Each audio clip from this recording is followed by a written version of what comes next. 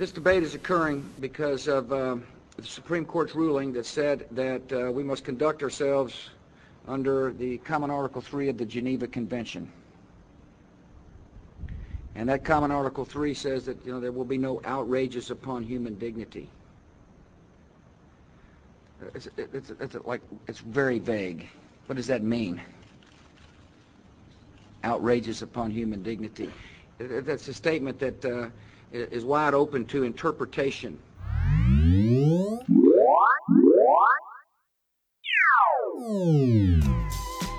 Welcome to Amnesty TV. In this episode, comedian Eric Lampaert reads books on the bog, and Cassette Boy gets the Prime Minister of Israel to play the pipes of peace. But first, a quick game of hide and seek. Quiz time, Gaddafi special. He's been run out of his compound in Tripoli and his family have fled to Algeria. But Colonel Gaddafi is nowhere to be seen. Where, oh where could he be? If you look hard, you might just spot him hiding right here on Amnesty TV. Find out at the end of the show.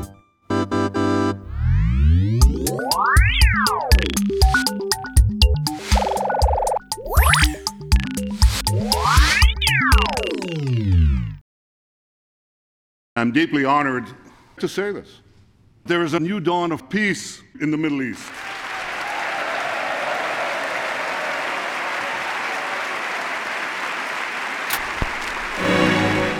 So I'm saying today something that should be said publicly. I speak on behalf of the Jewish people and the Jewish state when I say I want to see the day when Israelis and Palestinians can live together in peace, prosperity, and security with human rights and dignity, respected and protected. Now don't laugh. You see, I want you to stop for a second and think about that. I promise you this, I'm willing to embrace President Abbas because we stand together to advance peace. With such a partner, I will be prepared to go to movie theaters, restaurants. So I say to President Abbas, you shine like a bright star in the heart of the Middle East, because I believe that no one is better than you. I'm deeply moved by the Palestinian president, President Abbas. Thank you. Thank you for your unwavering support for Israel. Israel has no better friend than the Palestinians, and the Palestinians have no better friend than Israel.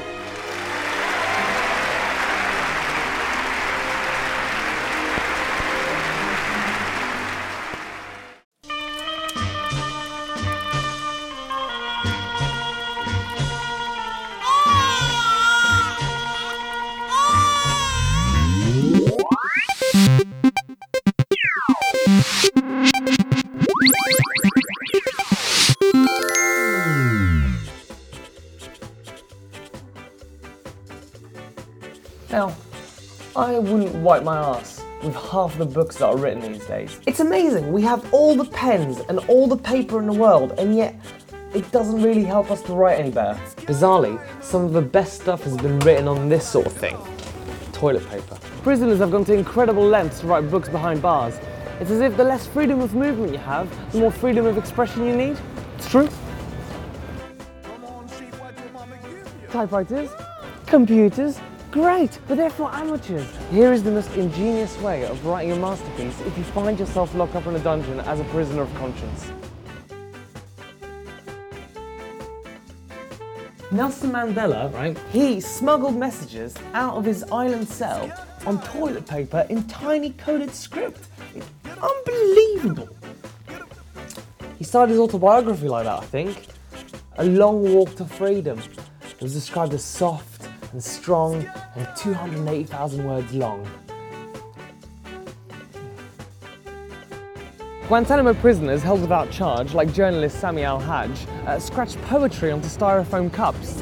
Guantanamo does have its own Starbucks, it does, right? Now, wannabe novelists, they will probably go for a sort of venti-sized mocha latte, while the aspiring poets would opt for a shorter double macchiato, because it's smaller, because poems are smaller, and then novels are bigger. That's what, it's just a joke, it's just a joke.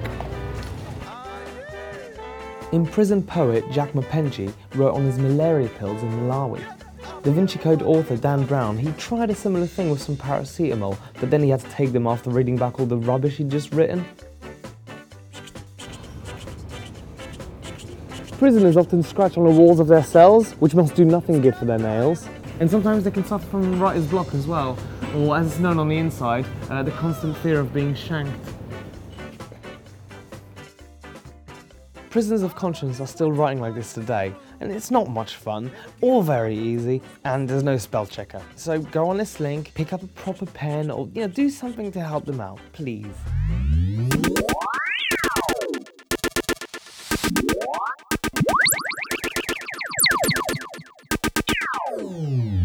Welcome to Amnesty News.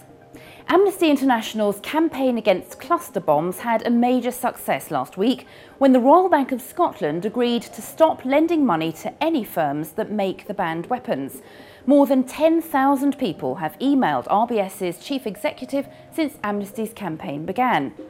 Cluster bombs kill and maim thousands of people, mostly children, long after conflicts have ended.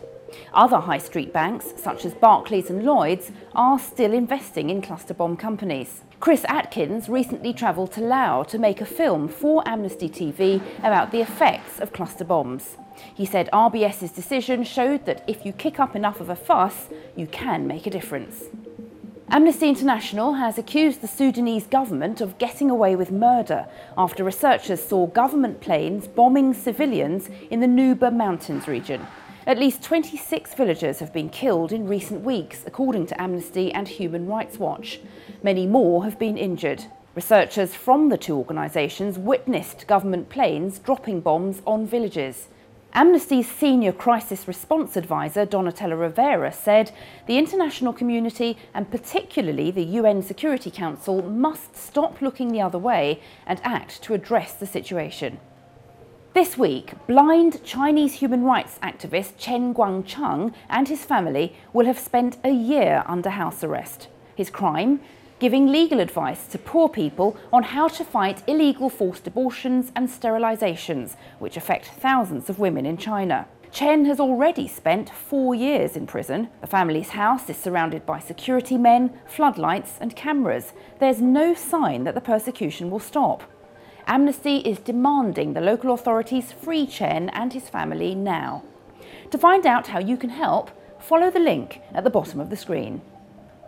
I'm Bridget Nzeku, and that's the Amnesty News. Many countries, including the UK, have called for tougher UN sanctions against Syria's President Bashar al-Assad in a bid to stop the violent crackdown on protesters. But all these people are preventing an end to the bloodshed. Here are 88 reasons why they should reconsider. All these people have recently been killed while in detention in Syria.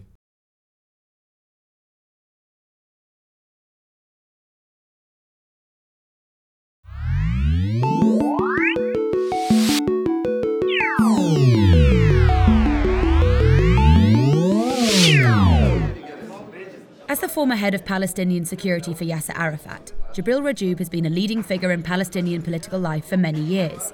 His activities got him sentenced to life imprisonment in Israel, and he was later deported for his role in the First Intifada. Now he heads up the Palestinian Football Federation and Palestinian Olympic Committee. Rajoub sees football as one of the tools available for achieving an independent Palestinian state. I am looking for national achievements.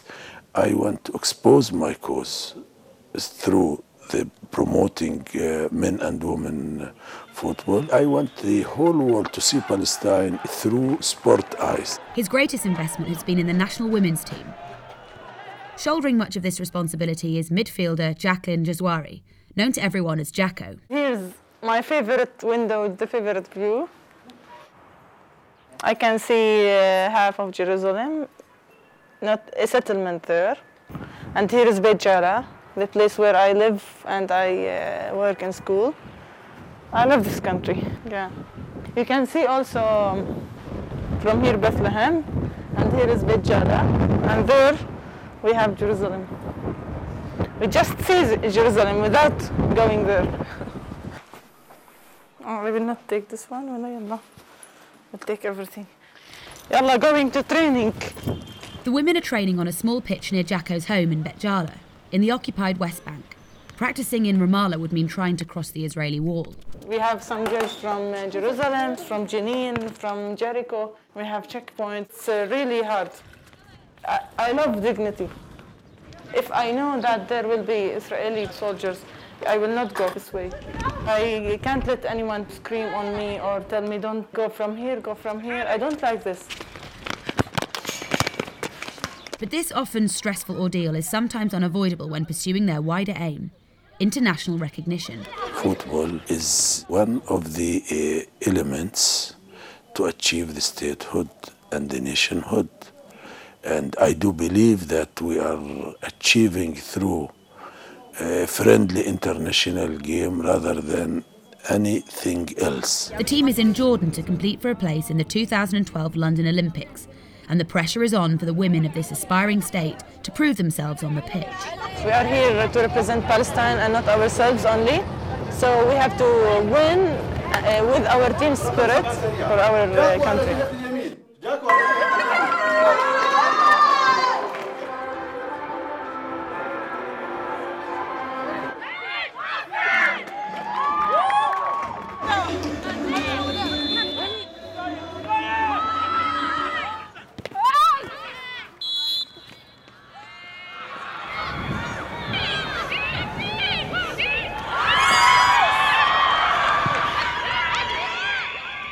When I was active in the resistance, we were fighting together, men and women.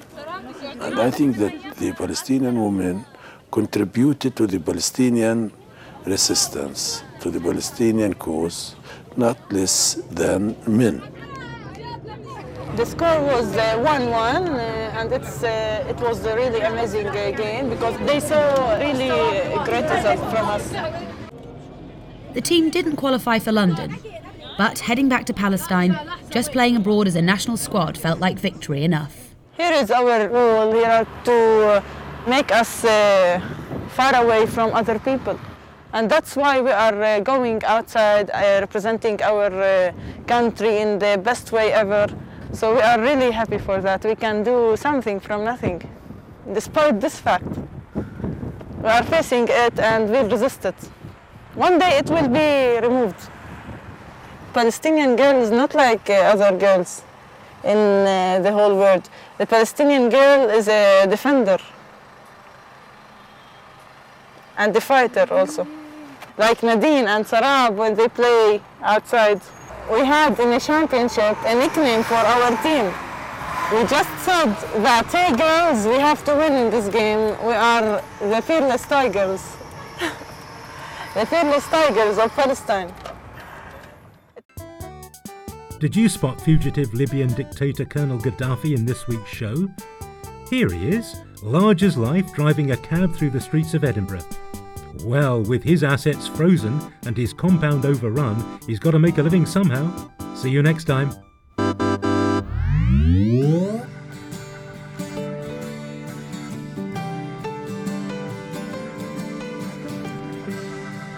Is this woman's morbid depression down to the key role she played in the global financial meltdown? Or has she realised that the episodes of Amnesty TV she missed were available on iTunes all along? Either way, you can avoid similar feelings of loss at amnesty.org.uk/iTunes.